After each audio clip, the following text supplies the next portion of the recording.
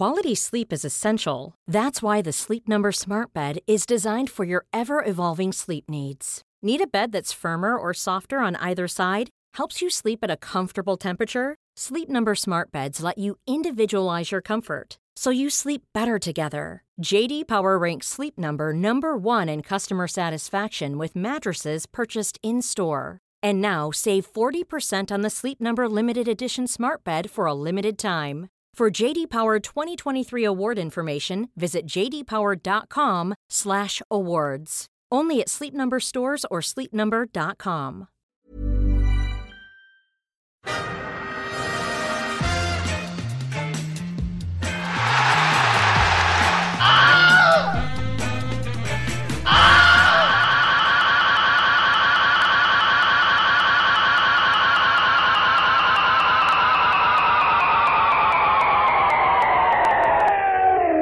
This is Arsecast Extra.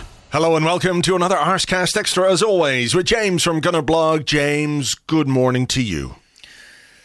Hey, good morning, Andrew. Hi, how you doing? Good. Are you ready? You ready to talk about the 1-0 win over Aston Villa again? Well, I didn't want to talk about last week's... if we can do 1-0 over Aston Villa again, what about Bernd Leno at the end? Oh, I love so happy. That. He was so happy. There's those scenes and the fact Saka giving his shirt away.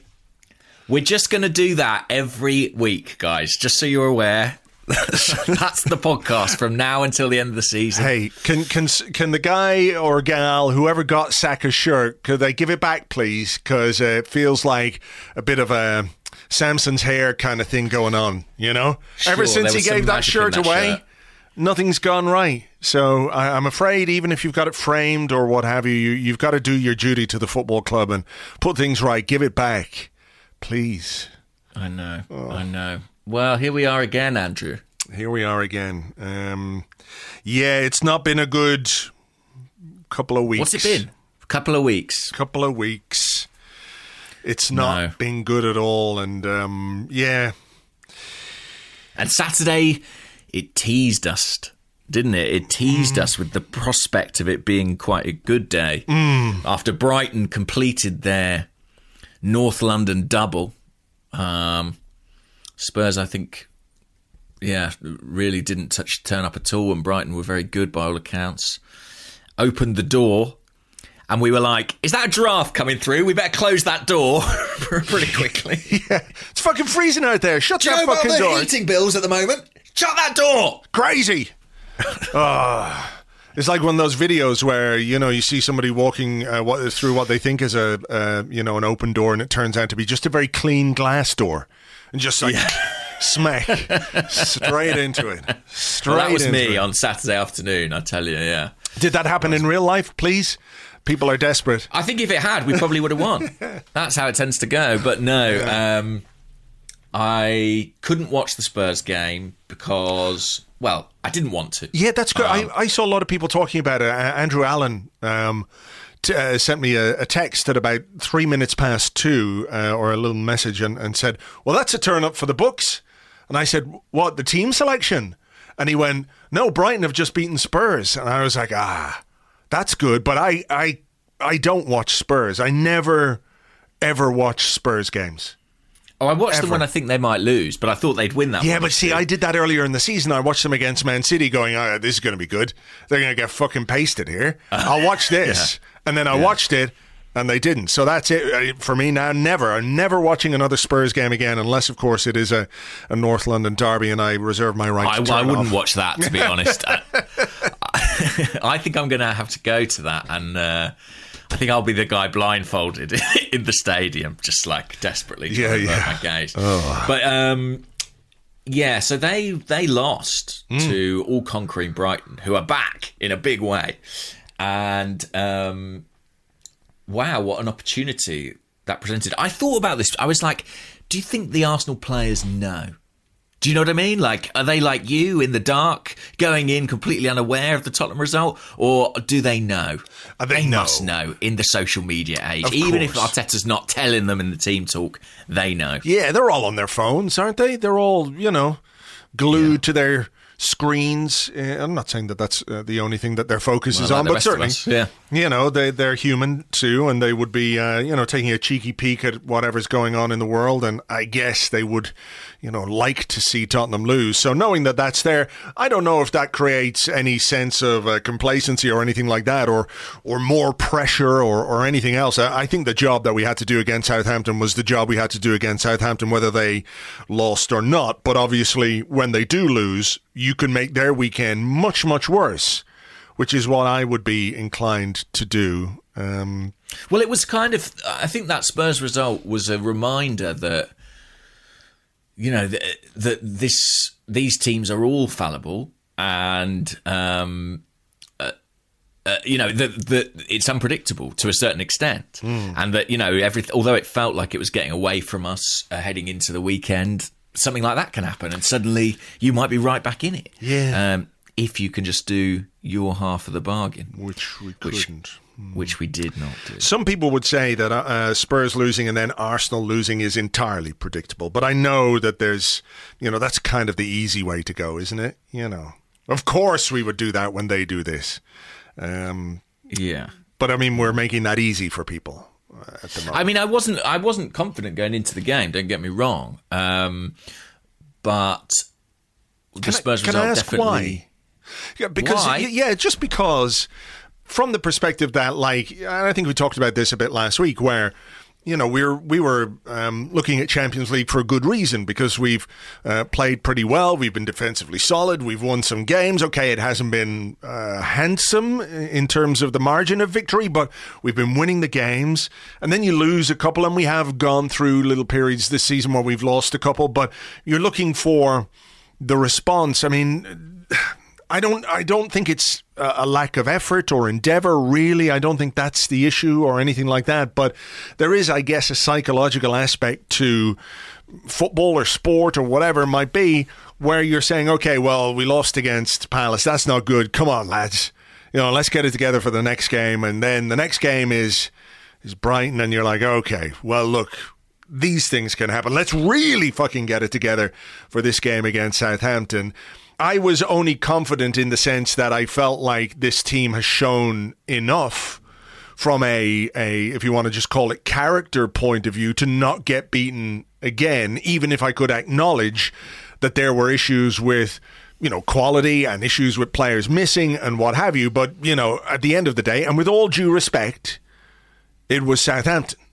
Yeah, coming off the back of a big defeat as well, which can be a mixed blessing. Yeah. But yeah.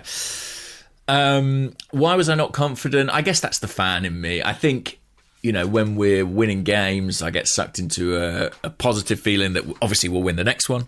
And when we're losing them, I tend to believe we'll probably lose the next one as well. I think it's not necessarily a particularly rational position, but I did have a sense of foreboding. And I guess, the more I want something, the more I fear it won't happen. When Spurs won, I was like, the opportunity is so excellent at this point that inevitably, life being what it is, it will elude me and us. And so it proved. But, we'll talk about the performance in more depth. But I think, what did you think of the starting lineup? I mean, from what I saw... I wasn't hugely online with it being the Easter weekend, but this was kind of the sort of 11 that people expected or wanted, I guess, with Xhaka out of the left-back spot. Yeah. Well, I mean, I think there was a common sense approach to the team selection. Instead of moving around a load of pieces, he put Nuno Tavares back in at left-back, who's a left-back. Granit Xhaka back in midfield because he's a midfielder, and in the absence of Alexandre Lacazette, he played Eddie Nketiah up front. Mm-hmm. So I think, it was a common sense approach to team selection. I've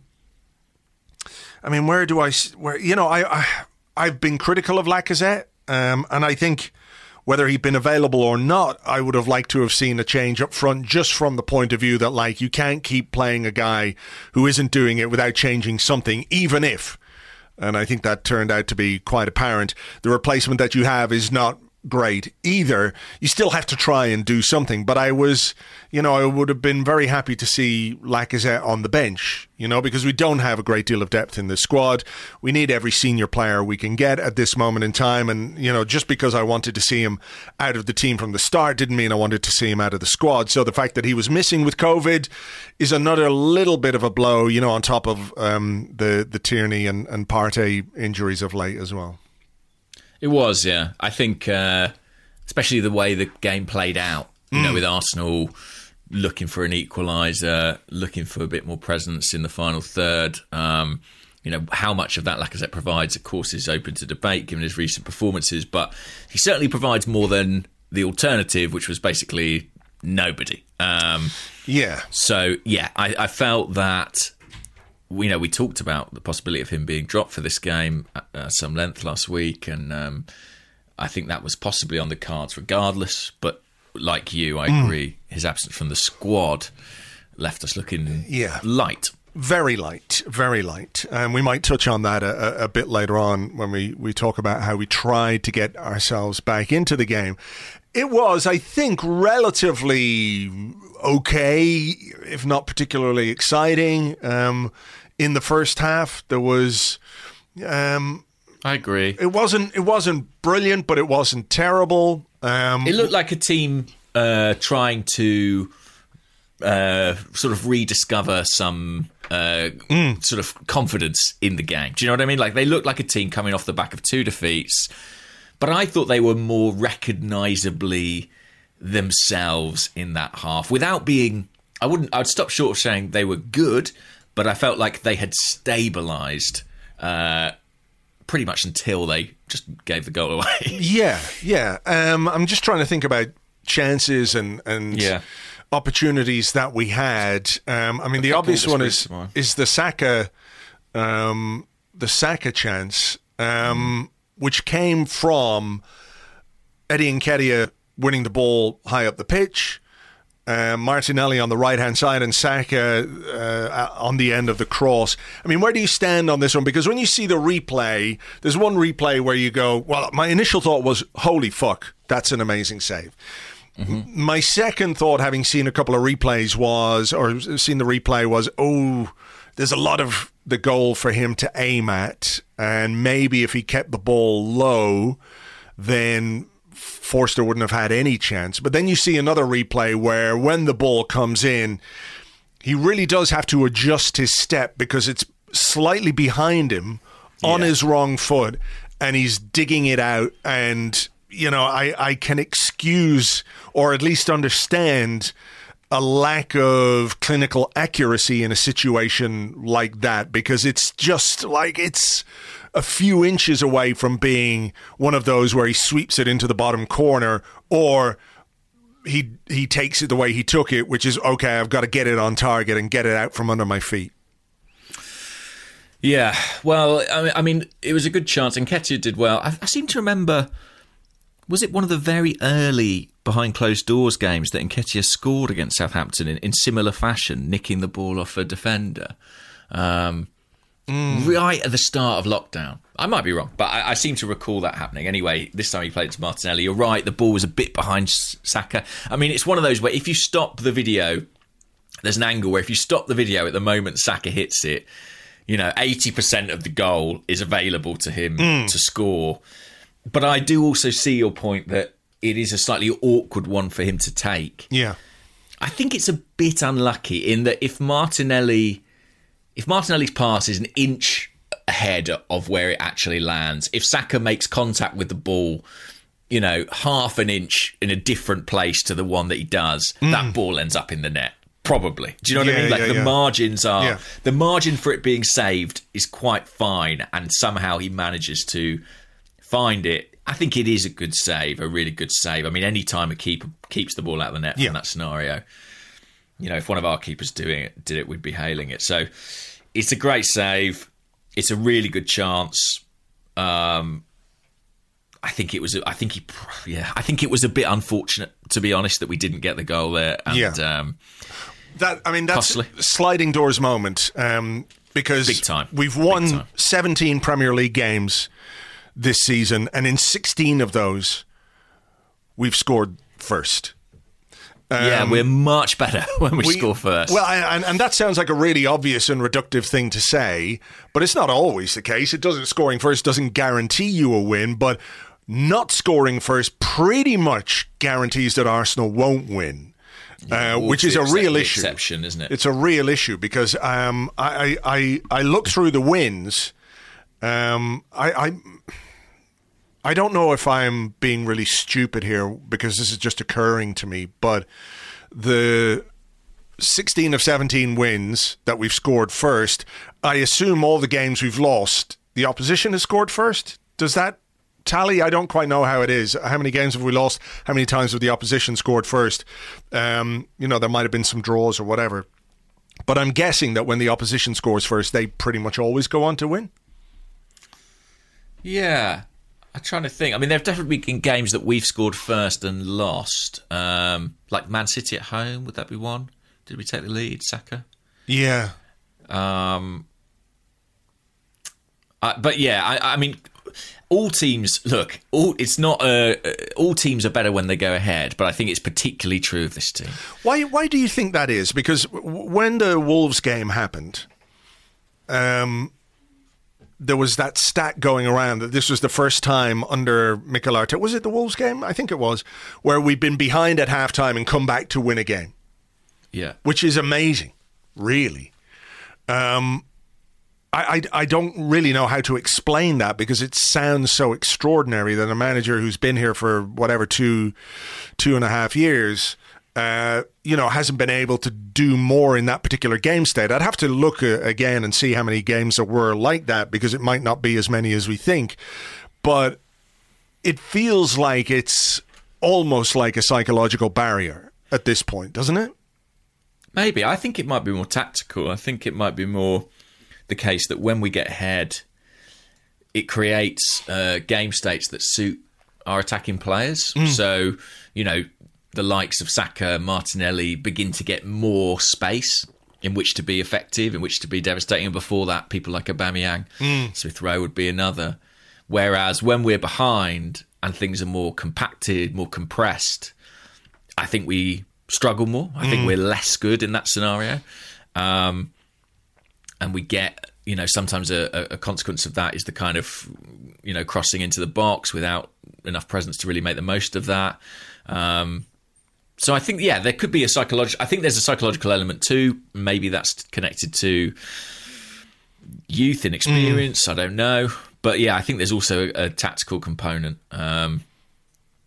And so, to go behind in the manner that we did was and at the time that we did. Yeah. I mean, man, what a bad time to concede a goal. And it sure was. I mean, it's slightly reminiscent of last week, when we got the goal against Brighton, but it was disallowed. Before we get to their goal, can I just talk about how probably our set-piece coach needs... I don't know if a solid thrashing is the right way to put this, but there were two set pieces in really dangerous positions towards the end of the first half, within a couple of minutes of each other. And Cedric took both of them. And I know he's taking the corners from one of the sides, and clearly it's because they feel like his set-piece delivery is good or, consistent enough for him to be on the corners from that side. But the two he took, and after the one he took last week where he just whacked it into the wall from a position that Martin Odegaard hit the bar with in the second half, I'm just curious about whether he just had a couple of bad deliveries, or is this something we should rise up and take arms against, Cedric ever taking a free kick again? Because the one where he put it up, you can miss kick it, you just put it wide. It's terrible. It can happen. It shouldn't, but it can. But there was one where he went for goal when we had men in the box, and he took it from the wide position and tried to curl it in and just whacked it over the bar, rather than put it in the danger zone, the corridor of uncertainty, whatever you want to call it. I found that particularly frustrating, I just wonder what you thought about that. I mean, I did, and I tweeted about it and said, I think I said it on the show last week, you better be bloody good in training.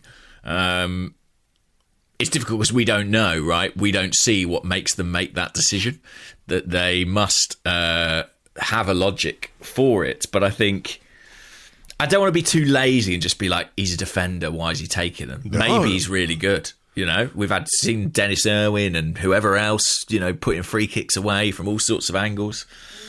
You took free kicks as a centre-half in your day? Oh, yes. And I am the example of why this could work. Forget Ronald Koeman. It's Andrew Mangan. Yeah. But they weren't good on Saturday. Yeah. Yeah. I do wonder if, like, maybe, I don't know, maybe the crowd got in his head a bit. I mean, he was getting a lot of stick off the Southampton fans, and that one he took from out wide where he appeared to shoot and it just sort of went over the bar. I sort of wondered if there was a bit in his mind of like, I'll show them, which probably wasn't the right motivation going into the free kick. A lot of guesswork on my part, but yeah. I listen. They obviously see something in him. We're not really seeing it in games at this point, and I think Martin Odegaard, for example, has been pretty good on the set pieces front. I know it's from the opposite side, but I'd probably feel more confident having him or, you know, even a Martinelli stood over these free kicks. I've got a natural bias towards players who, you know, can take score free goals kicks. and stuff, and take free kicks well. Call me crazy. Yeah, I know. I got it. Okay, well, look, let's talk about their goal. And another slightly, not quite sliding doors moment, but just before Ben White gave away the free kick, and I don't want to go like too many passages of playback because you could just sort of relitigate everything. But he played a really great pass, which the defender, it was going through for Eddie Nketiah, and Eddie made a good run actually, and the defender did very, very, very well and just cut it out. But it was almost the kind of pass that could have opened up the Southampton defence. What Eddie would have done in that situation, there's a different question. But he gave away the free kick. We got it cleared. Then they got a corner. And then he gives away, can I just say, there's been a few free kicks on that right channel recently that I've thought, I don't know if he needed to do that. I know that there's a couple of passages of play on that they actually score, but it is something I've picked up on. What do you think of how the goal itself transpired? Because I feel like, and I've watched it again a good few times this morning, he got caught in two minds. Who, sorry? Ben White. When the corner comes in, he kind of gets clattered by Ramsdale or you know, he gets his head punched off, basically. Yeah. And he's lying on the ground and he sort of is like, oh, I'm off the pitch. Oh, what will I do? And I think he should have gone either all in on the head injury or gotten himself up much quicker and back into position and closer to the defender, which sounds obvious. But I just wonder if he'd stayed on the ground in the penalty box holding his head, would the referee have had to blow up? Good question. It's hard to criticise a centre-half too much for their instinct to get back on the pitch and defend the goal. I mean, I wasn't being critical. I just was just wondering. If he stays down, maybe that goal doesn't stand, you know. Even though it is his own player, I mean, there must be a communication issue. I do think Ramsdale basically punches Ben White in the head.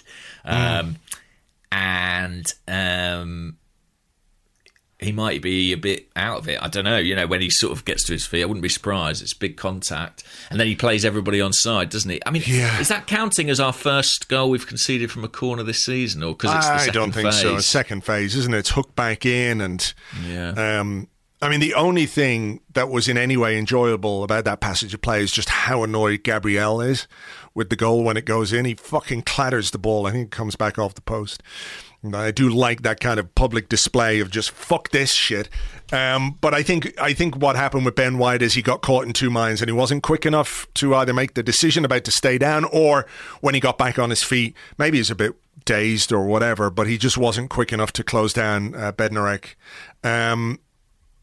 Anything on the keeper for the goal? I mean, I don't think you can really point fingers at a goalkeeper when a shot comes in from 8 yards out. It's rising, heading towards the top of the net. He gets his hands up. It's one of those where, a couple of inches to the other side and it's an amazing save, like Forster or whatever, But I wouldn't really put too much on the goalkeeper for the goal itself. Don't think so, but it is, Forster keeps one out a bit like that, and on such things the game sort of hinges. No, I think if you're going to have anything on the keeper, it'd be more about the communication that led to the collision with White, to be honest, than the save. I think it is, like you say, if he keeps it out, he's done well because it's hit with real speed from close range. But it's just a terrible time to concede, and and sucker punch. I was in the process of composing my halftime tweet about how I felt like Arsenal, without doing particularly well, had kind of at least got a foothold in the game and something to build on, and then from nothing. And I think I'm right in saying it's from nothing. I mean, Southampton, I don't think offered any real threat. I would say almost at any other point in the game. Had a goal. Yeah, and it's always a sucker punch and it's a pain when you concede just before halftime. But when you're a team that doesn't really deal well with conceding the first goal or coming back from behind, when you think about going in 1-0 at halftime with teams we've had in the past, you go, okay, well, this is not ideal, but I feel confident that we can score goals. I feel confident that we can get ourselves back into this, but I didn't really feel confident. I've just gone back and looked at the stats for the second half. 83% possession for Arsenal, 90% pass success rate, 19 shots, 6 corners. It's not unreasonable to say that we absolutely dominated that second half. But did it feel like, sometimes in a game where you're very obviously on top and you go, it's coming. Any moment now, the goal is going to come, the pressure is going to tell, they're going to crack, we're going to get on top, and then we're going to turn the screw. It didn't really feel like that to me, even if the numbers suggest that maybe it was more like that than I feel about it, if that makes sense. Yeah, so I think I'm a bit atypical in this, in that I felt we would score. I was watching the game thinking, Arsenal get one here, for sure. I really, really did believe that, based on the sort of territorial advantage, the degree to which Southampton had kind of completely surrendered initiative, the amount of attacking players we threw on the pitch. Now, I think the fact that we then didn't is quite damning. Like, I think, we had a half to score a goal, and that was the only task. I mean, we didn't have to do any defending. We finished with basically 2 defenders on the pitch and a bunch of attackers, and we just had to break down a Southampton side that, albeit in different circumstances, conceded 6 goals last week. I thought that was within our capability, and we didn't do it. I think that we had opportunities, and I think the keeper made another very good save from Smith Rowe. But yeah, it didn't happen. It sort of needs to, really, in that situation. Oh, yeah. Yeah, I mean, no arguing with that.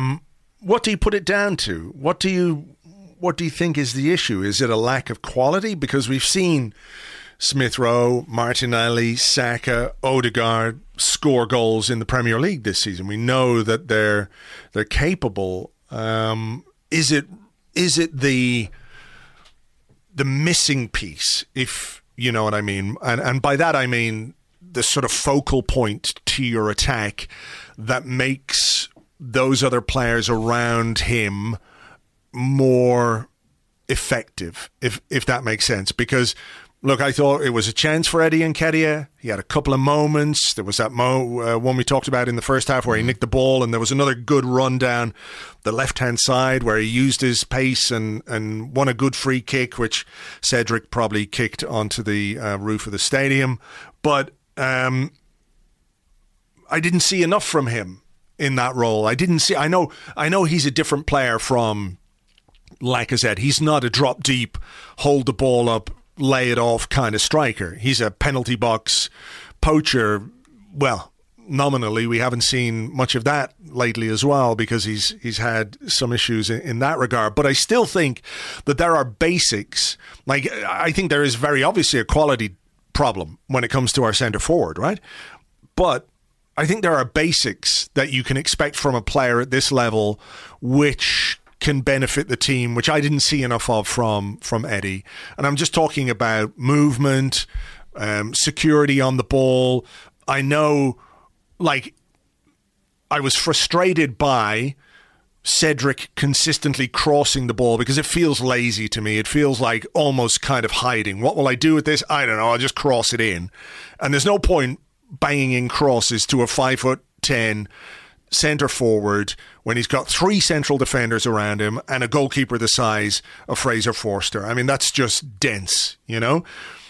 But I also think he could have done certain things better himself. And I wonder if that impacted what we could get from some of the other players, and whether maybe it's just a case that when you place a massive burden on 20-year-olds, 21-year-olds, to score all your goals, there are going to be times where you come up short and pay the price.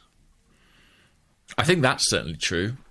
I thought Eddie did okay. I honestly did. I thought that in some respects, he offered more than Lacazette in terms of his movement in channels and things like that. I thought he was more mobile, and that at times gave us a different outlet, particularly in the first half. I think where he really fell down for me was I just felt like he didn't have that penalty box presence, you know. And when we're talking about crosses coming into the box or players looking to play 1-2s on the edge of the area, I just felt like he was very kind of peripheral in those moments and not really a big figure in the game. And like we said at the top, we had not a lot to come on to replace or to augment him. I do think that the striking situation is a big problem. I mean, my sort of manifesto of misery about why this is going wrong at the present time, it does ultimately reflect a lot back to the January transfer window. Yeah. And you know, I don't think we're sort of changing our minds about that. You know, I think when it happened, pretty much every Arsenal fan was like, Christ, that's a big gamble that Arsenal have taken at that point. And, you know, the fear was that it would catch up with us. And for a while, it didn't.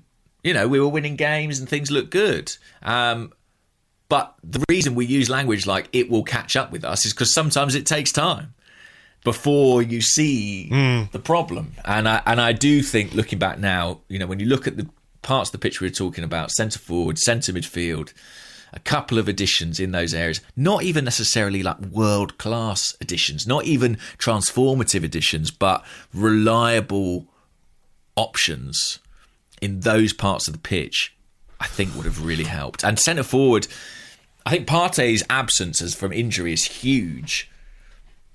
But in a funny kind of way, I sort of feel like, you know, the chances of getting someone who's as good as Partey in January were pretty slim. Yeah, of course. But the chances of getting someone who was better than Eddie Nketiah, I think, were pretty substantial. Yeah, I mean, that was always the thing. That was always the sort of the caveat to what we did and didn't do in January. Is like, are you saying that with all your contacts in the world of football, with your scouts, with your technical director hat on and everything else, that there isn't a single forward out there who could be better than Eddie Nketiah? And this is the other part of it, because there was a lot about the Dusan Vlahovic interest. And it's like, okay, we're going to try and sign the striker we really, really want. Whereas maybe the approach in January ought to have been, we know Aubameyang is gone, basically. I know that happened a bit late in the month, but I think they knew what was going to happen. But did it, though? Do you know what I mean? It happened in December, really. Yeah, you know what I mean? But, like, he was there. He was there, and it was like the deadline day shit that when he went to Barcelona. So, but they knew. I mean, they knew in December, so they knew before that. They've known about Lacazette for a long time and what their intentions are towards him. And I think if you're going to offer a player a contract, you'd have done it well before now. And the fact that it's always been a discussion about, well, how do we, we'll discuss this at the end of the season. We'll see where we are at the end of the season. We'll see where we are. But, like, we can all read between the lines, and we've all seen scenarios play out like this, where, in all likelihood, Lacazette is going to go. You're loaning Flo Balogun out to Middlesbrough, in isolation. I don't think anyone can really complain about that because he needs to play and has needed to play senior football for a little while now. So let him go, let him play, let him gain the experience and let him develop as a player. That's on its own not a bad thing. But maybe January ought to have been about, okay, we know Eddie's going to go as well. We know Lacazette's going to go. We know Aubameyang is gone. We can't get the number one striker in this window. Let's bring in the guy who we also need to be the number two striker. Let's target that guy. Mm-hmm. And that, I think, is the mistake. And it's a gamble. Like you say, it's a gamble not to have done anything. And the thing is, gambles can pay off handsomely, or you can lose your fucking house. And right now it feels like, we're throwing our watch and jewels and everything into the pot, hoping against hope that, the next card is going to win it for us. And it's not a great position. Yeah. And listen, there are multiple problems and reasons why Arsenal haven't won these last three games, why they've lost them. But I do think putting the ball in the net, Scott, who does the By the Numbers for Arseblog, put out some interesting stuff about, the probability of goals that Arsenal would score based on the chances they created across those three games is substantially higher than what we've ended up with. We've got kind of the slimmest pickings from what we've created. And so you have to look at that part of the pitch. And like you said, there's a big reliance on young players, maybe somebody who's a bit more experienced. But I also just think an option. Like, I just think a different option. Even in the last 20 minutes of the game, Even a loan signing. There had to have been somebody out there that we could have brought in on loan who, might be just a fucking middle of the road, 27, 28-year-old striker who, isn't a great player, but could come in and do a job and give you an option and maybe give you a different kind of option, give you a different way of playing, maybe people don't like it, but, if you've got a bit of presence in the penalty box, then maybe the odd Cedric Cross isn't just a complete waste of time. You know what I mean? So, it's a different era, okay, but, I remember an Arsenal team winning a double with Chris Ray coming off the bench or starting cup games and scoring important goals. Yeah.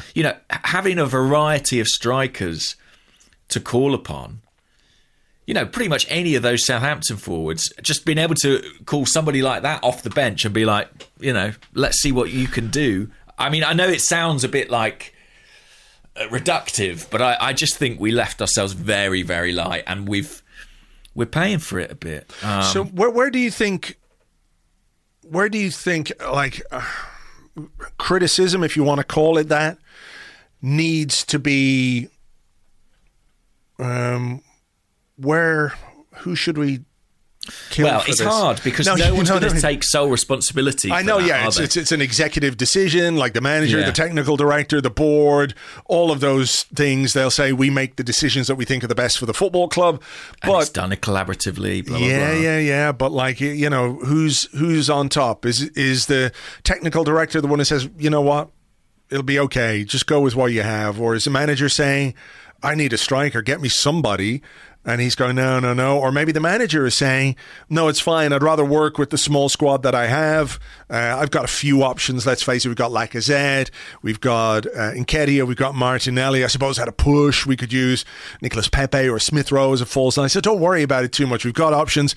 Let's keep our powder dry. I mean, we don't know, but I think... Or the board or the owner saying, we gave you 150 million quid in the summer. Yeah, that's also true. That's also true. So, while we don't know... definitively how that decision was reached, I think we can all say that it was a bad decision. Yeah, I think genuinely, I think it's very difficult to kind of single out an individual on that because we don't know. But we can say it was bad club strategy, or it looks bad club strategy right now. And, there was an opportunity there, and we had to speculate to accumulate, and we chose not to do that. And I think that was a big problem. I think that was a big mistake. And I wonder about, I have to say, I'm sure Arteta will cop some of the flack for it, but I don't necessarily buy that personally. I just look at everything he said about it's essential we maximise every transfer window. I find it very hard to reconcile that with the idea that he said, let's just leave it. Like, I find that quite implausible, personally. I also don't understand why any coach would want that. I agree with that. Coaches want players, right? They always do. They're always pushing. So,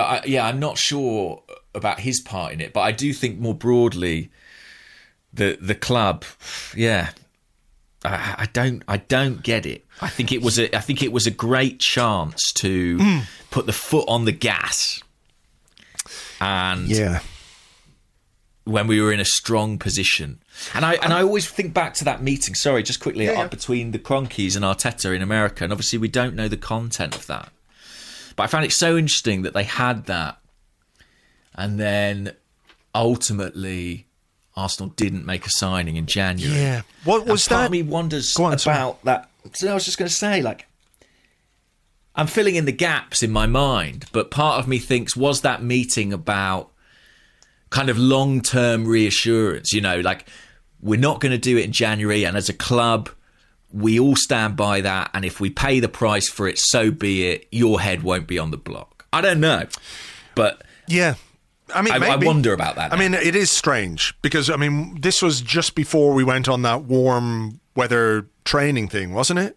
Yeah. And I know it's different when you're traveling first class or whatever it might be. A transatlantic flight is a lot more comfortable, when you're lying down, you can have a good sleep rather than sitting beside some guy who's drunk so much vodka he's pissed himself, which actually happened to me on a flight to America once. It was disgusting. But it's a long way to go just for like, hey, how are you?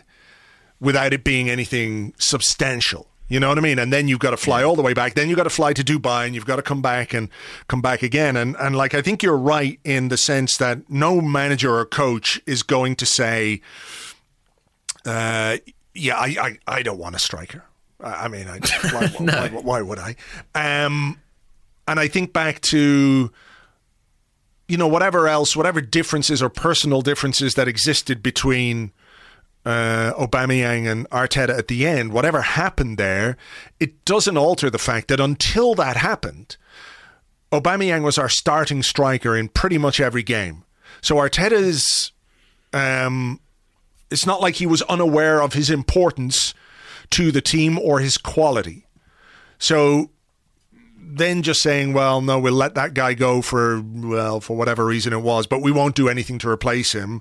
You think about when Ozil, and I know he'd been frozen out for longer, but when he actually left to Fenerbahce, we brought in Martin Odegaard on loan that month. So we replaced him in the team, maybe a bit too late, whatever people want to criticize about that. So look, I'm not here to excuse the manager on the results or the performances or anything like that. But in terms of the squad building, I don't know I don't know why you wouldn't want somebody or why you wouldn't try and insist on somebody. And that quote where he did say, we want to maximize every single window, we minimized.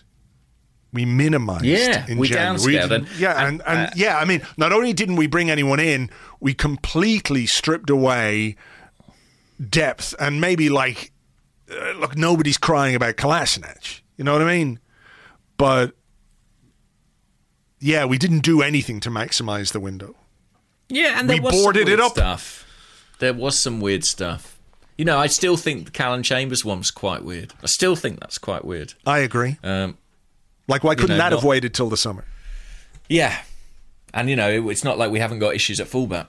We've got big issues at fullback. And I know we didn't at the time necessarily, but, his contract was expiring anyway. We could have triggered an extension. We didn't. All a bit odd, that one. And listen, if you want to criticise the manager, I don't think the failure to sign someone in January is the way to do it. I think you can certainly criticise the nature of the fallout with Aubameyang and, his part in that. I think that's up for grabs. But I do think that the inability to add to the squad in January, I'm not saying it directly cost us this game. I'm not saying it directly cost us the Brighton game or the Palace game. But do I think we would have had a better chance of getting the results we wanted in those games with those additions to the squad? Certainly. Yeah. Yeah. And so, that's my big frustration. And unfortunately, everybody saw it coming. And if you thought when we were winning 6 games on the bounce and, Bernd Leno was being hugged by everyone and Saka gave his shirt away, that maybe it wouldn't matter. I don't think it makes you a fool because, it's caught up with us. And that's what these things do. You can resist it for a time, but eventually those chickens come home to roost. And it looks like the wrong decision at this point, for sure. No, I mean, it looked like the wrong decision at the time. We skirted around it. Yeah. And now it's been reinforced that it was the wrong decision and the wrong way to approach that particular window. Because, I think so. I think it was a real... it feels like Saturday was a missed chance. Spurs dropped points. We could have, played catch up a bit. The real missed chance may have been January. I do think that the path was open for us at that point. And especially when you look at what happened down the road at Spurs, they went and bought 2 players who have started pretty much every game for them since they came in, played a big part in their upturn in form, Bentancur and Kulusevski. It doesn't require much imagination to kind of see the difference between the 2 January transfer windows and how that's playing out. And actually, listen, all my frustrations with Arsenal, but a little bit of my frustration was with the Juventus because they not only bought Vlahovic, who we were after, they sold Kulusevski and Bentancur to Tottenham to help fund that, and consequently wouldn't let us have Arthur, the midfield target we want. So if we ever get back into the Champions League, we owe Juventus one. Fuck Juventus, I say. I still haven't forgiven them for Liam Brady back in 1980. Well, there you go. Yeah. This has compounded that. Grudges go deep, let me tell you. Just to come back to the game, my sort of broad opinion about the Southampton game, it's interesting, chatting to other fans, spoke to other fans who sort of watched the game or watched Match of the Day, and I know that's not always the best. No, I don't know how anyone can do that when we lose. I don't get it. It's like... I just watched it, actually. I just watched Match of the Day now. I didn't watch it at the time. I've had enough distance now to watch it. And I do think that Arsenal were a bit unlucky against Southampton. I really do. I think that the way in which they conceded the goal, somewhat sort of haphazard and... a bit of misfortune with what happened to Ben White, the way in which Fraser Forster kept certain shots out of the net. I do think we were unlucky to lose that one. More so maybe than Palace and Brighton. I think what happens is when you lose the 3rd game on the trot, the performance doesn't count as much as the result. completely agree with that. If that makes sense. And I think really in these 3 games, I think the first half against Palace was bad. Really bad, yeah. And the first half against Brighton wasn't good because we were imbalanced because of Xhaka playing a left back. But I don't think, like, the frustration with the performance against Southampton was end product more than could we control the game? Could we play the game in their half? Yes, we did. We didn't have enough quality. We didn't have enough composure maybe at times to make the most of the territory that we had. But I don't think the Southampton performance was as bad as it felt because it's the result that's, kicked you in the balls after 2 other kicks in the balls that have come before it. It's like, that really fucking hurts now. I think that's it, exactly. I mean, it's cumulative. It's the first time I think Arteta's lost 3 league games on the bounce, and it's not acceptable. From the start of the season. Oh yeah, sorry. So where have I heard that stat on telly? I don't know. I think maybe it's since then. Yeah, I don't probably. know. I don't know. No, I think it was the stat that it's the first time Arsenal have lost 3 successive games twice in one Premier League season. Something like that. That's a lot worse of a stat, isn't it? Yeah. Yeah. Well, anyway. It's not, it's not okay for Arsenal to lose 3 games on the bounce, and that's a completely valid frustration. I just think it's sort of interesting, and I guess all the more frustrating because I think the performance wasn't as bad, but it sort of doesn't matter at this point. I mean, you can't be losing 3 games on the spin. And no. Yeah, we played poorly in the first half against Palace. We played really poorly in the first half against Brighton. The other times we've done okay, but we haven't put the ball in the net. Yeah, we're just missing. We're missing. It's firepower. Yeah. Firepower. And the stats may say, "Oh, you'd expect Arsenal to score more goals given the chance they created," but that's what quality forwards do. They put the ball in the net more than you might expect. Yeah. And we've not had that. And so going around the houses a bit at this point, but it is frustrating and also alarming because the next week of fixtures, this was the easy bit. Yeah. Not easy, but these were the winnable ones. I know what you mean. And look, I like to think that this podcast is very collaborative, but sometimes I feel like I need to make an executive decision. Yes. And on that basis, I'm announcing the retirement and redundancy and melting down of the Predictatron. we will never hear or see from it again. We will eliminate it from our memories. It's a thing that maybe happened, maybe it didn't. Maybe it didn't. So it's gone. I watched a movie last night. Have you seen The Big Short? Yes. About the financial crash of to sort of 2007, 2008. Yeah. Which is very good, actually. I really enjoyed it. And I know nothing about numbers or money. And it deals with that quite skillfully. But there's a bit in it where they're talking about investments, and any financial person listening will be rolling their eyes at my attempt to explain this. But they talk about kind of human nature is that if something is positive and is happening, we kind of expect it to keep happening.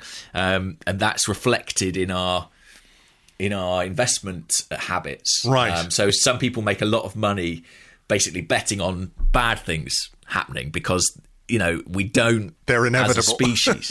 Yeah, exactly. And as a species, we tend to sort of shy away from that. We tend to kind of be a bit positive in our outlook. And I was watching this thinking, there is no greater example of that than the Predictatrons that people have been doing the rounds, Pretty much, I don't think I would be staggered if you could find me a single Arsenal fan who would have predicted 3 losses across these 3 games. Yeah, that's true.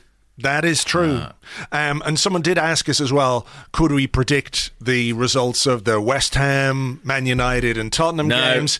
No. They're going to win them all. They're going to win every single one of them. And that's as much as I've got to say on the matter. So if that doesn't do the trick, I don't know what will. Shall we take a break? think so, yeah. Yeah. I think we'd better. We'd better. Let's take a break. We'll come back with your questions and more in part 2 right after this.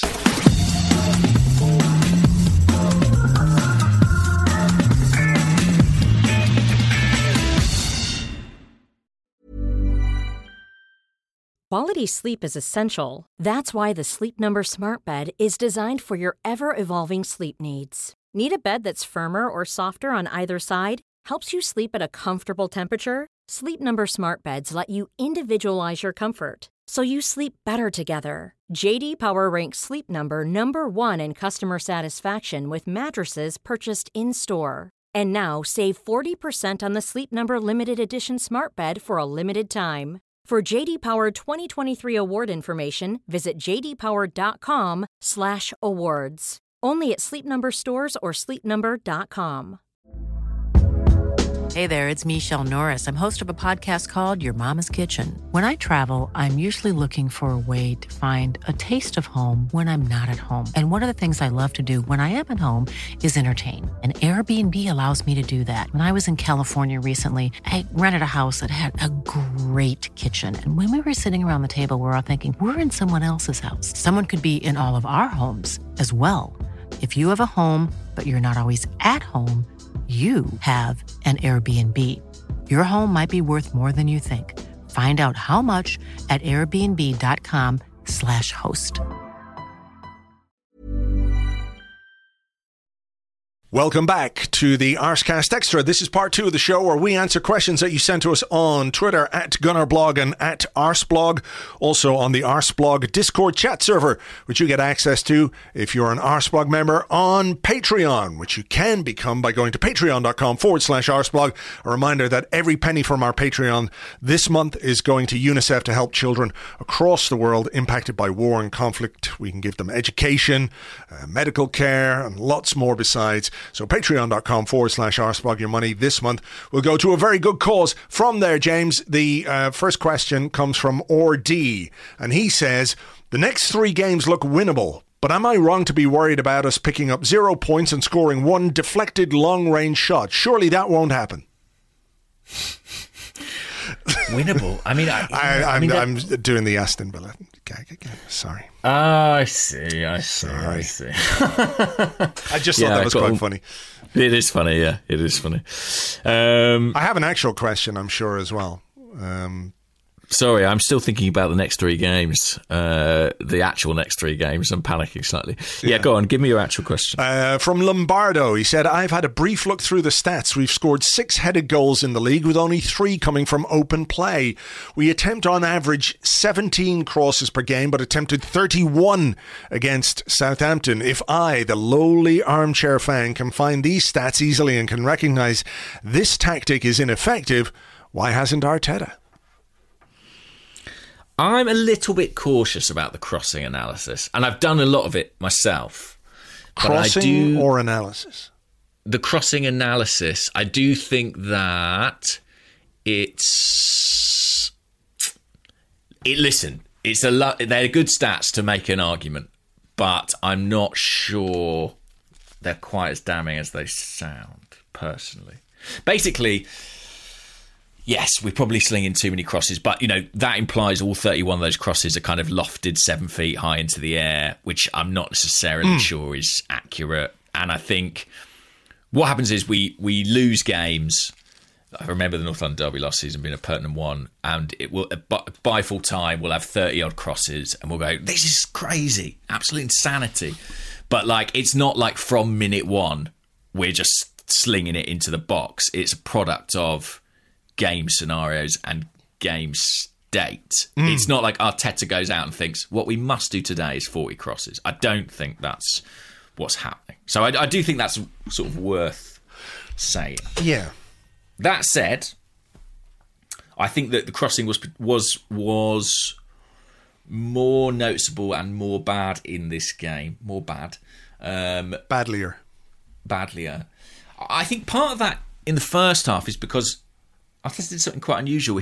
He played Saka and Martinelli on opposite flanks. Yeah, that was something we didn't touch on in the first half, and I actually meant to ask you about it. I mean, my fairly obvious answer to that is that he felt that Saka would offer a bit more protection to Nuno Tavares. And I'm actually, while I don't know if you agree with that or not, but that seems like it was the rationale to me. And just curious as to what you thought of Nuno's performance. I wanted to bring it up in part one, actually. I actually thought he did okay. I thought this was sort of what he needed to do, if you see what I mean. I didn't think it was great, but I thought it was like conservative enough that he built himself a platform from which he can play the next game. Do you know what it was? It was the individual deployment of, you know, when a team gets absolutely fucking hammered in a game and they say, right, next game, we just do not concede a goal.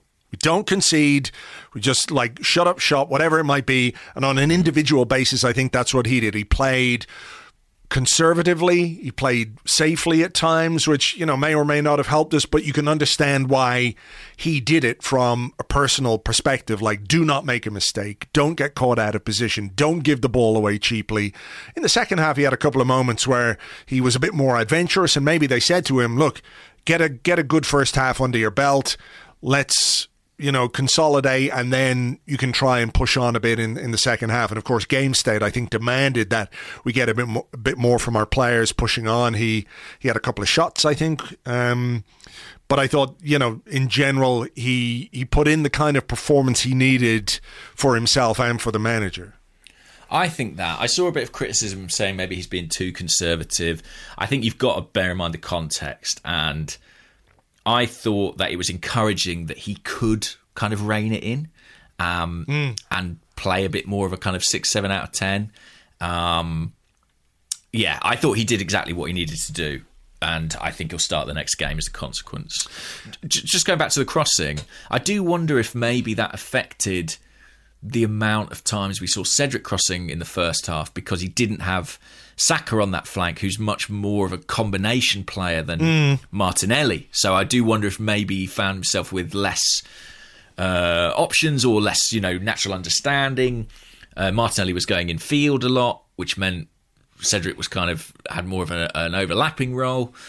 But yeah, it is still frustrating. I do accept that, especially when we haven't got someone to aim for. And I think that comes back to the centre forward piece, you know, and the failures to do something about that. I mean,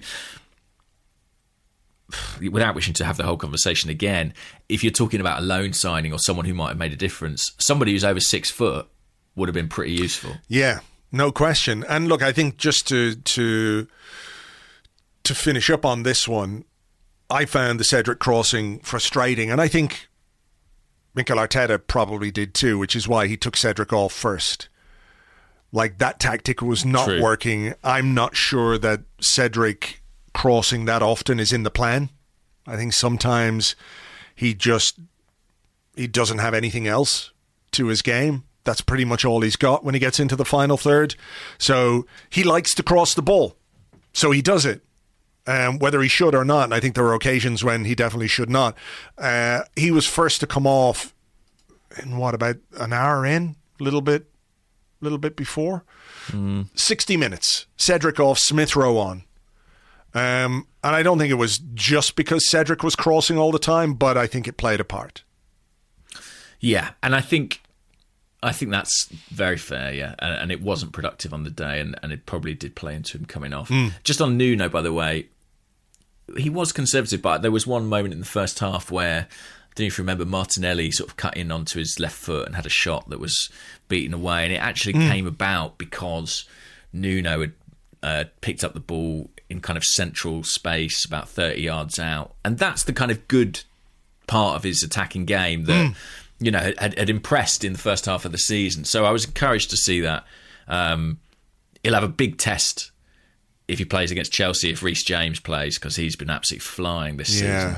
So let's see how he comes through that. But I thought he gave himself a platform, like I say. On the subject of fullbacks, ACV, who's at A Cruz Vidal on Twitter, says, "Morning, gents. Love your work. Was Takahiro Tomiyasu ever real? Or like the plot of an M. Night Shyamalan movie? Did we all imagine him?" It feels a bit like that, doesn't it? It feels a bit like that. He's been gone a long time. Too long. too long. But yeah. I mean, I think it's one of those that's slightly underrated in terms of how much of an impact it's had on the team, even on a gradual drip basis. I think teams are looking at us down the right-hand side and getting a bit more joy out of us than they did when he was in the team. Definitely. I mean, I remember when he was flying, getting questions on the podcast saying, is Tomiyasu the most important player in the team? And, you know, if we were to protect one player from injury, would it be Tomiyasu? And that may have been overstatement, but it's almost at the point now when people talk about us missing players, they go, of course, you know, we're without Partey and Tierney. Yeah. We almost forget. Yeah. Tomiyasu is just sort of disappeared. It's fallen off the face of the earth. So it wasn't really a sort of, you know, I don't expect an answer. I mean, there's obviously a medical situation there that we're not. That's pretty significant. I mean, he's been out with 2 calf injuries for months, but I mean, it's been a big loss. They did have the Southampton game as a kind of marker for his potential return. Yeah, we have. And I think the last international break was actually a marker where we were saying, okay, he's not going away with Japan and they can get him fit and everything else. I mean, I wonder what the expectation is of his return this week. Fixture against Chelsea is probably, it feels like it could be too much too soon, but I mean, he's not even been back in training, so I don't know. I'm not confident. I can't see him playing against Chelsea, no. Over to you. The part tier is over. On the Discord says, that's good. He says, do you think that Martin Odegaard is suffering the most from Partey's absence? From what I can see, he's still getting into the space between midfield and defence, but without Partey, the passes aren't finding him. Sambi and Xhaka just can't pick him out quickly enough as their passing is too slow. I think... I don't wish to kind of overstate it, but I think the whole team is suffering from Partey's absence. His ability to move the ball quickly and directly up the centre of the pitch. Yes, Odegaard is one of the big beneficiaries of that, but I think so are the likes of Saka, Martinelli, you know, even Lacazette. I just think that he's the connecting piece. And against Southampton, if you had a criticism of the performance, apart from the finishing and the penetration in the final third, I think it would be just that. You know, did we move the ball quickly enough to get it to our promising attacking players in space?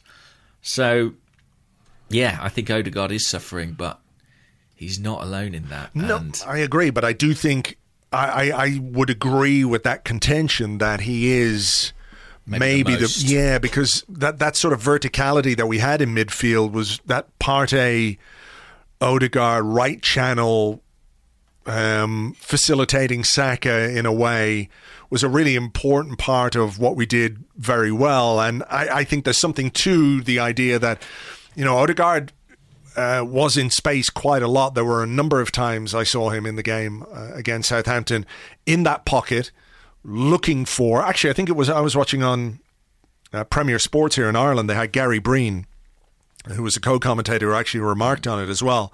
Like, they've got to get the ball into that space between the midfield and the back four, between the Southampton midfield and back four, into Odegaard, who was in there looking for it. And he didn't get the ball enough. I don't think it was our only problem. And when you look at the stats in the second half, you know, it's not as if we didn't have opportunities or shots or chances or whatever it was. It wasn't to do with the quantity, but probably the quality of those chances wasn't as high as it could have been. Yeah, that's it. And, you know, when you don't make those passes early, you leave yourself facing a mass defence, and that's not where Arsenal are strong. So, yeah, I think, I mean, that connection, that Odegaard-Partey partnership, I think has been pretty key to what we've done. And I think you can include Saka in that almost as well, on that kind of right-hand side. There's almost been a triangle at times. And we miss him dreadfully, no doubt about that. What about this question? Semi-aquatic on the Discord. At what point do we have to acknowledge that what we've been experiencing over the past couple of games are just the growing pains of a young team? We are underperforming against our XG, and of the goals we've conceded recently, our youngest players like Tavares and Sambi have been caught out of position.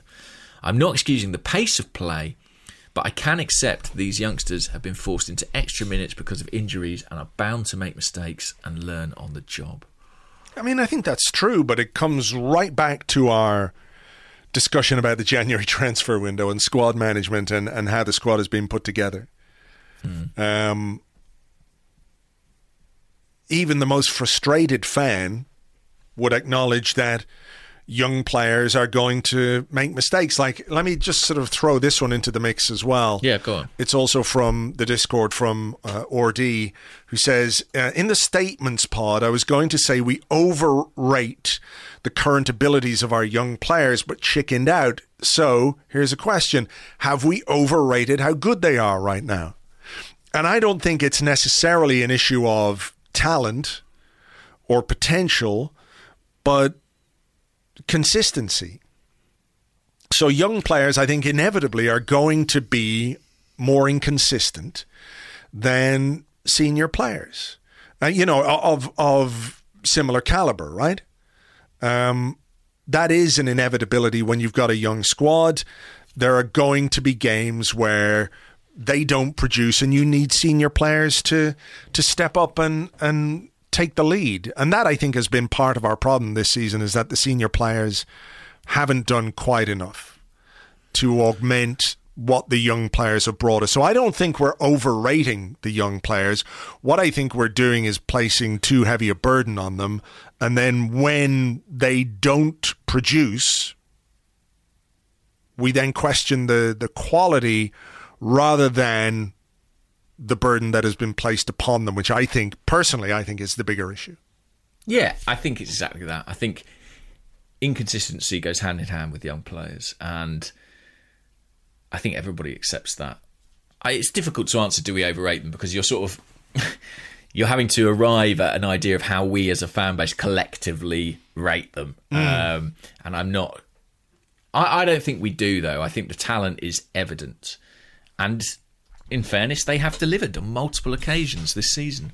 I think you're right. We don't augment them with the right senior players, and maybe there's too much responsibility on some of these young guys, and maybe that does catch up with you. And the original question I asked was about the likes of Sambi and Tavares coming in. I think that's a bit of a red herring, really. I think it's more about, have we asked too much of Martinelli, Saka, Smith Rowe to carry us over the line? The answer may ultimately be yes. I think that's right. Let me ask you this one then. It comes from Vineeth R. Pingley, who's at Vineeth R. Pingley. I hope I'm pronouncing that okay on Twitter. Said, what do you make of Lacazette's comment and its timing? He's talking about how he's in discussions with a lot of clubs. His door is open. He wants to play Champions League football again, etc., etc. How do you view those comments and also the timing? Can you deal with them separately? Do you think it's an issue? Don't think for me personally, it's not a massive issue. I accept that for some fans it will rub people up the wrong way, undoubtedly. Maybe the timing is a little bit ill-advised. To be honest, to me it just says he's probably going. Like, yeah, I don't think you would talk in that way if you thought this ends with me signing a new deal at Arsenal. He's talking in that way to alert clubs of his availability and to create the sense there's a big market for him. It's a negotiating position. And yeah, it's as old as time, isn't it, really, when players get to this point? Yeah. And is it healthy for a club's main striker to be in a position where he's got one eye on his next contract? No. I don't think so. No. I think that's the issue. I don't really have an issue with Lacazette looking after his interests. I think that's kind of fair enough. I mean, he's out of contract. But should we be in a position where we're relying on a player who's already thinking about their next move. I don't think so. No, that comes back to what we've talked about all through the show. Yeah. Look, I know it will rub people up the wrong way, and I think when you've scored 2 goals from open play all season, you're talking about going to a Champions League club. Of course, people are going to go, yeah, right, mate. What I would say, though, is like it is just a player talking about his future. They often do things like this when, when it gets to this point of a season. I would say that the interview that he did, I think it was with Canal Plus, was probably arranged a couple of weeks ago. Maybe it was even done, a week or so ago. And the context of these comments is very much informed by the results that we've had. I mean, if we'd won those games, whether he'd scored or not, I don't think people would be taking any real umbrage at them, but because we're in the middle of this sort of 3-game little slump, they don't go down well. It's not good timing. But I don't think like he's sort of rung up and said, hey, I just want to, we've lost a couple of games here. Do you think I could go on TV and talk about my future just to annoy everyone? I don't think it's that. It's just, one of those things. Yeah. I've got a really bleak question here from someone who's taken these defeats really to heart. I think I should do it. Okay. It's from the Discord, Zion Delaney. Hello, gents. Awfully morning to you. Oof. Bit of a long one. Is it safe to say there hasn't been any tangible progression this season? We have just 4 more points than this time last year. We played 31 games thus far and conceded 37 goals, whereas last year we'd scored 38 goals and conceded 39. We're on to score less than an already abysmal amount scored last season. We're now in 6th and in real danger of slipping further, etc., etc. I love Arteta and desperately want him to do well, but it seems like things are going from bad to worse at an alarming rate. Feels like we've missed a huge opportunity to capitalise on other teams doing so poorly. I'm actually going to cut some of this. I know that's very pessimistic, but it's hard to see it any other way. Injuries have been unfavourable, but other teams also suffer from them, but don't seem to fall apart like us. Even Southampton fielded a seriously weak team. Do you think that Zion Delaney is right, Andrew? Is it safe to say there hasn't been any tangible progression? Embrace the dark side, my son. I know. I think we need to throw this guy a rope ladder.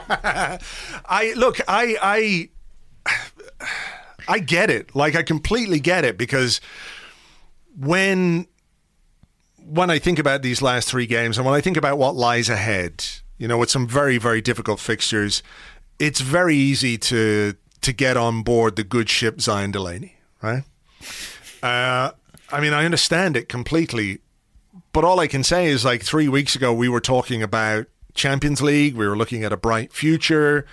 Personally, I can't speak for anybody else, but I've enjoyed this season more than I have done previous. I like the players.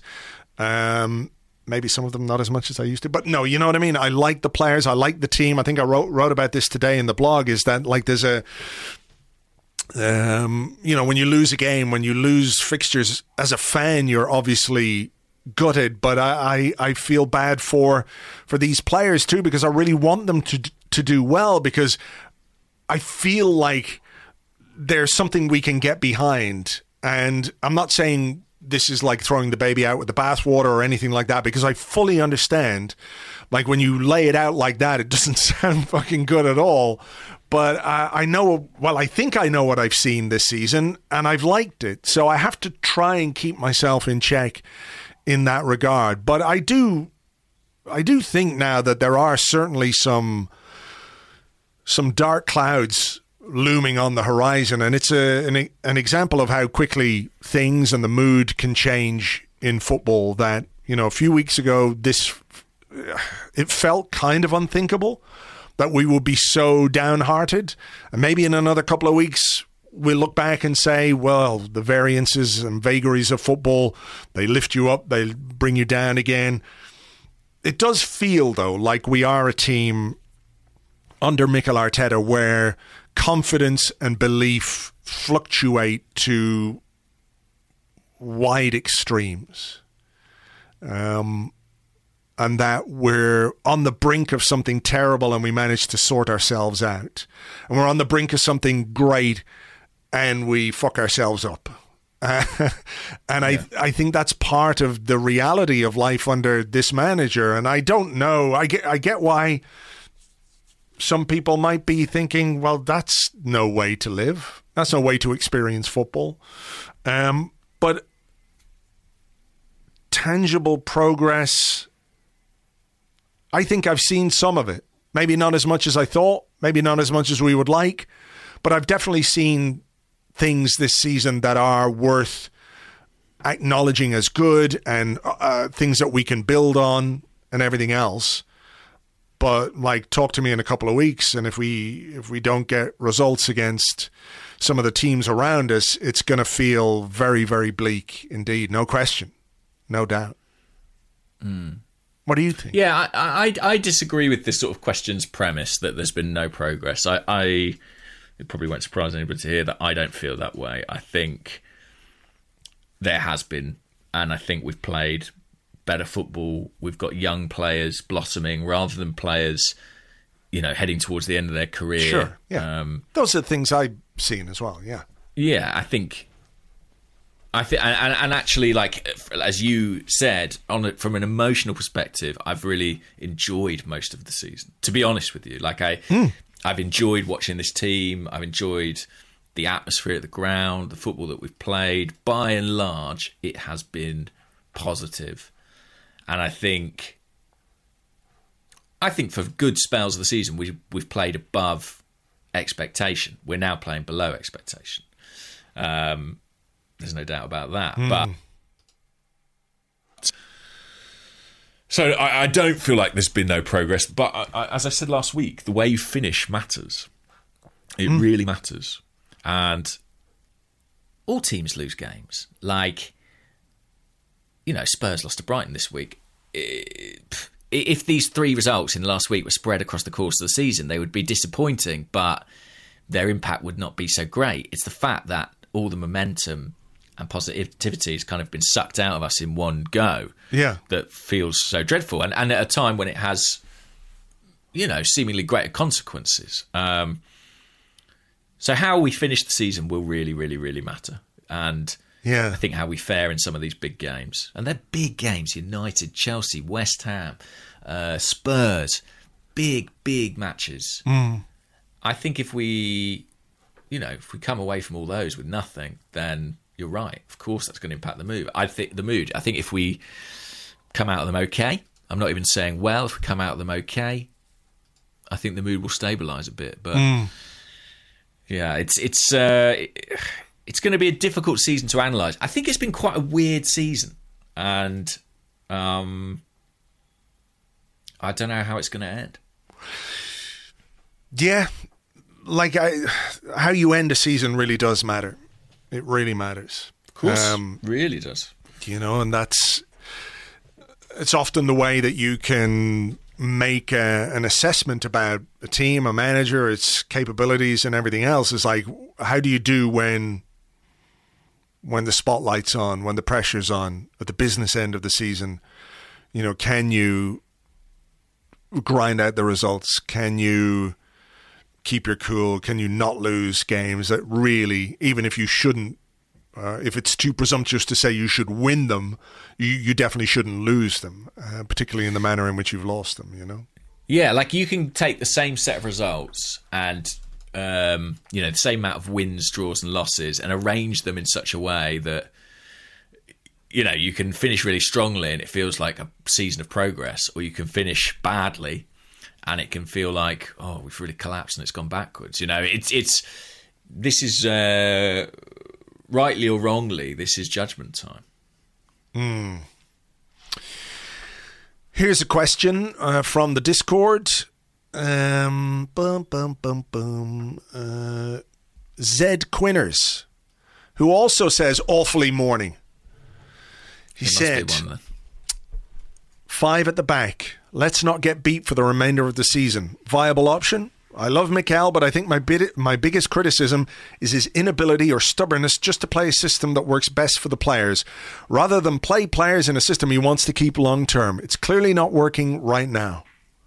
So, I mean, are we in that sort of a place right now where you approach Chelsea as like we talked about earlier with Tavares, and like when a team gets a pounding, you've got to make sure that you don't lose the next game, come hell or high water? Yeah, I think so. If that's what Mikel thinks will get us a point at Chelsea or whatever it might be, then he's got to do it. Like, this is a time for short-termism. If this season has not been about short-termism, we've made long-term decisions in terms of transfer strategy, in terms of team selection, picking younger players over seemingly more experienced ones. We've had one eye on the future all the time. We've got like half a dozen games left or whatever it is. This isn't that time. This is get some points on the table, especially off the back of 3 defeats. So I don't know if 3 at the back is the right way to go. But if it happens, then so be it. I just think we need to do everything we can to get a result at Chelsea. What about you? Yeah, I mean, I think that we are probably going to be... I wonder if we might see someone like El Neni come into the team on Wednesday, to be honest, just to do that experienced midfield job, which may not make us the most progressive team, but might make us a little bit more secure defensively.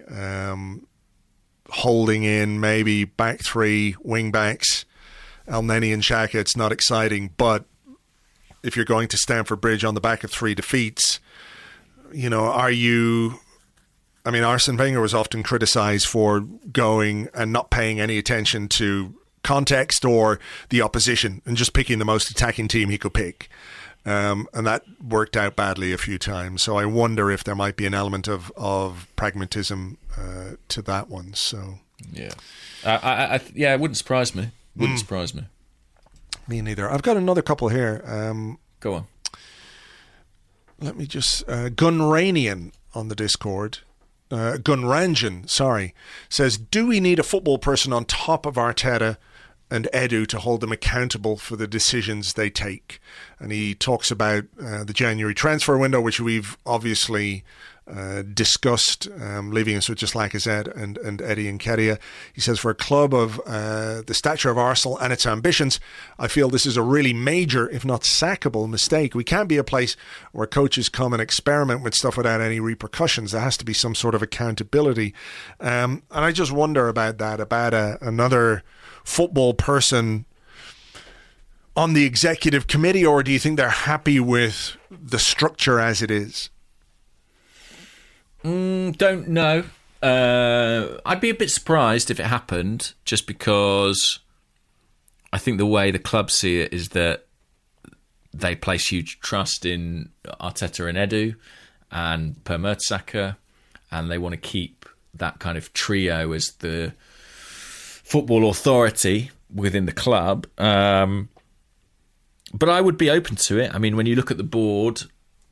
And the board for a long time at Arsenal was kind of like, I don't think anyone likes the word ceremonial, but not particularly active or present or having a great deal of influence on sort of day-to-day matters. And that has changed a little bit in the last couple of years. Stan and Josh are obviously on the board. Then you've got Tim Lewis, who is very influential in sort of running the club. Even Lord Harris has in the last kind of 12 to 18 months taken a more active role addressing things like club culture, in terms of like staff as a workplace. David Ornstein did a story today about some consultants coming in. We had a question about that, which I'll ask you afterwards. Go on. Okay, so basically I think I was sort of always guilty of kind of writing off the board and thinking, well, it's Arsene. It's Arsene who does everything, and the board is just sort of there as a buffer. But I think the board, their place in the structure maybe is a bit more solid than it has been for a few years. And I do think there would be some value in an audition at that level who was maybe someone with more football experience. I definitely think that. So you're basically saying that the board members are kind of all Lacazette and we need a new striker. I guess, yeah. I mean, look, I guess that what you would say about the four men who constitute the board is that football is not their expertise. You know, Stan's a real estate guy. Josh does have now an extensive background in sport, but he's a relative newcomer to football. And Tim Lewis is a corporate lawyer, and Phil Harris is from the carpet business. And there's some good business minds there. I don't doubt that. But complementing them with a football mind seems like an obvious step to me. What do you think? I think the more football knowledge and expertise you can bring into a football club, the better. Like look at, European clubs, Bayern Munich, Ajax. They pack their clubs out with people who know football, right? Yeah. And look, that's not to say that there aren't people at Arsenal who know football, but what kind of influence do they have? I mean, I think this is probably a long discussion for another day, but I think what's sort of interesting / scary about this current project, if you want to call it that, is just how reliant we are on Arteta and Edu in particular being good. Oh, yeah. Because a lot of the decision-making, a lot of the planning and everything else is coming from them. And it's not quite the same as like having the single point of failure that we might have had in the past under Arsene Wenger, if you want to call it that. But it's like if they go, and I'm not saying that they shouldn't be, what's the word I'm looking for here? Like, of course, their jobs are dependent on their own performances, right? But then how far back or how close are you to square one again if those guys who've come in and said, we need to do this, we've identified these problems. I think whatever else you might say about Mikel Arteta, he certainly identified some problems with the club and how it was being run from a footballing perspective. And people might scoff at the idea of culture and all of that kind of stuff. But we can all remember that game against Man City where he was sitting on the bench looking at Man City take us apart, 3-0 win at the Emirates without even having to break a sweat. And you could see that something was fundamentally broken / missing with Arsenal Football Club from a footballing perspective. And at least identifying and acknowledging that is a step forward in a way. And he's done that now. The wider question and the wider discussion about his own performance, the results, all that kind of stuff, I think is entirely valid. But it places like there's a lot of eggs in that basket. You know what I mean? So I do wonder if, having somebody else at that level who is maybe look, you want to have a collaborative, cohesive board, but maybe somebody who is slightly outside of that, might be beneficial. But then how do people feel about toes being stamped on or trodden on or whatever else, Well, I mean, I don't think this will happen, but I don't think Arteta and Edu could have been much more vocal about Arsene Wenger and their desire to see him involved. I don't think it will happen. I don't think Arsene's particularly keen. I don't get the sense to come back and do that, but everything they've said publicly has suggested they want him involved. I mean, obviously, what you say in public and what you do in private is a different matter. But I don't know. I think they'd be open to something like that. I think it's a very slim chance. Just on the thing you mentioned before, Larson, who's at _Larson on Twitter, said, "Hi, gents. Thoughts on the cultural review dubbed the Arsenal Way, as per David Ornstein in The Athletic today?" Yeah, so David's story, to sort of summarise, is basically that some consultants are brought in to help with the workplace culture at Arsenal. And to be honest, and there's some language around, it's about, can we recapture the Arsenal way, which has been lost? I mean, this is not, from what I understand, particularly unusual. And I think that morale at Arsenal among staff, and I don't mean players and coaches, I mean, there's 500 odd people who work for Arsenal in all sorts of different departments. I don't think staff morale has been great over the past few years. And why would it be? Because there's been a pandemic and there's been a big swathe of redundancies through the company. And I think any company that goes through a process like that, it does affect morale. It does affect how people feel turning up for work. And so I think the club are trying to address that.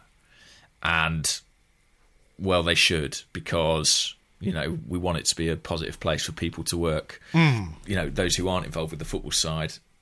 And, I've never, touch wood, I've never been part of a company where people have been made redundant all around me. But I imagine it's pretty painful and pretty traumatic. So I'm sure there's quite a lot of work to be done to kind of repair some of those wounds,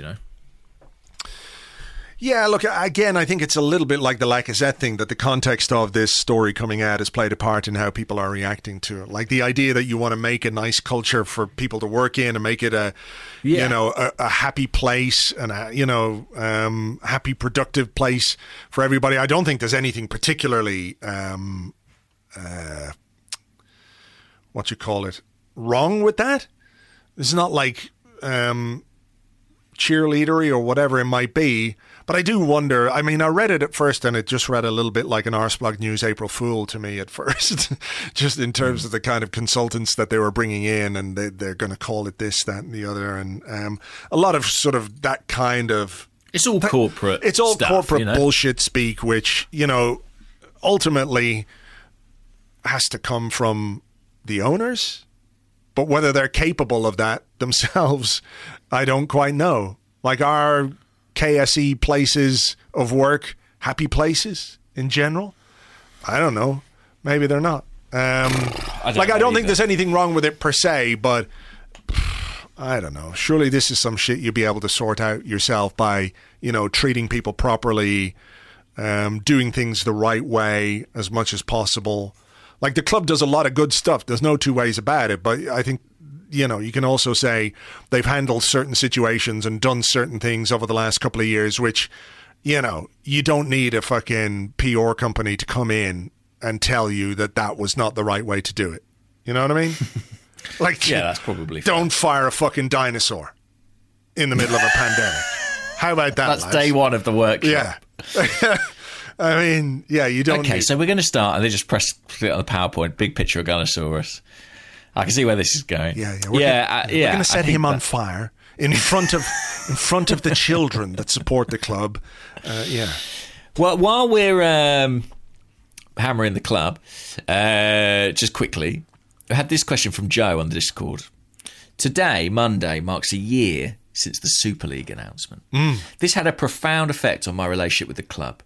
I gave up my season ticket and have been following my local club to scratch the football-going itch. And although I don't regret it at all, the whole episode still makes me bitter. My only real connection I still want to keep active is through Arsblog.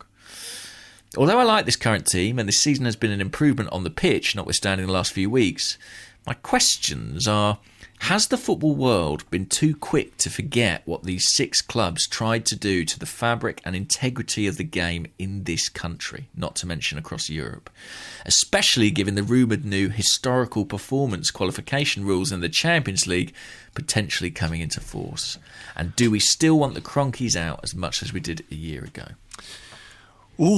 I think yes. Maybe we have forgotten, or things happen so frequently and so quickly in football that like one day's drama is another day's chip paper. Does that stand up in this day and age? You don't go to the chip shop now and get your fish and chips in an iPad. Served to you on an iPad. You used to get them in newspaper, kids. This is what used to happen. You used to get wrapped up in newspaper. Yeah, I mean, I think they have. It was, it's something I think that when I hear Josh Kroenke speak, and have heard him speak a couple of times, and he's talked about it, and this idea that, You know, they've tried to play down their part in it and what it meant. I mean, you were probably there. They all have, yeah, but you were probably there. You saw, I mean, I saw the pictures, but you were probably right there at it because it was still in lockdown. And you were, I think, maybe working one of the games when all the protests were outside. I went down to the protest as a fan as well. Yeah, I know. Andrew Allen did also, and I think yes, what they tried to do to the Premier League and to the structures of English football was absolutely terrible, and they have been let off the hook a little bit too easily. I think this historical aspect to the Champions League is absolute bollocks as well. Anything that takes away the competitive nature of a competition is, it's detrimental to the sport and the integrity of the sport. And why should some team miss out because they did well in a season because some other team that has done well for a few years didn't do quite as well, but because they've got a bit more stature or money or star power or whatever, they get entered into the competition? That's bullshit. There's no fucking two ways about that. As for the Kroenkes, that's an individual thing. People may or may not want them out as much as they ever did. To be fair, they have addressed certain elements of the problems that people had with them, which was the absenteeism, the sense of distance, the lack of involvement, which have been detrimental to the club down the years in different ways. They've facilitated the spending of money. Josh Kroenke is more visible. There's still a long, long way to go, and they're not going to convince everybody. But I think what there is probably is an acceptance that there aren't too many people out there who can buy Arsenal Football Club from the Kroenkes. And that maybe some of the people who in the past might have been seen as acceptable owners are not any longer as well. And I think that's probably played a part in how it's gone a bit quieter in terms of them in particular. Yeah, I mean, that's kind of my position on the owners. It's all very well saying Kroenke out, and I can understand a lot of the reasoning behind that, but who in? And when you look at what's happening at Chelsea, I don't know how much attention Arsenal fans will have paid to that, but almost every bidder has, its own problems. And maybe it's not a very good reason to kind of be content with an owner, but I don't know what the alternative is, and I kind of am in a position where, as a fan, I almost feel like better the devil you know at this point. As regards the Super League, I mean, there's a lot of sticks you could beat the Kroenkes with. For me, that is the major blight on their ownership, is Arsenal's involvement in the Super League, which does still really not sit right with me at all. No. And I don't buy the it was a last minute thing, we had to decide at the last second. Don't buy that. The problem is, as long as it exists as a notion, big clubs will want to be involved with it. Do you know what I mean? Like, no one's going to want to be the club who's like, actually, we're going to stay in the Premier League. Yeah, our moral principles don't go that far. It's very much a keeping up with the Joneses exercise. And if you get enough of the Joneses on the other side of the fence, all the other Joneses are going to come along. And I have to be honest and say I would be curious to know what the fan reaction would be if the Super League happened and Arsenal elected to not be involved. Genuinely, I don't know how that would play. I think some people would be like, that's great, we've taken a stand. I think plenty of others would be like, this is a disaster. The Champions League reforms are bollocks, in my opinion. They've absolutely snuck that through. Basically, under the cloud of the Super League, Champions League became the sort of preferred format for most fans. Better the devil you know again. But yeah, they've butchered the format. And fuck them. The only consolation is it may not be Arsenal's problem. I'm not sure that's a consolation, but I know where you're coming from. All right, well, look, we had better leave it there for today. It's a busy week. Obviously, we've got Chelsea on Wednesday. We've got Manchester United on Saturday. We will have a preview podcast on Patreon tomorrow looking ahead to Chelsea. We'll do something Thursday morning. Not quite sure what we'll do Thursday morning, but we'll do that in place of the regular Friday Arscast. And on Friday, we'll have a preview podcast for the Man United game on Saturday. So it's go, go, go, action, action, action. And hopefully we'll have some Arsenal, these crazy things called goals. If we have a few of those, I think our week might be better. But as ever, thank you very much indeed for listening. Thank you for being here. And we will catch you on the next one. Bye-bye.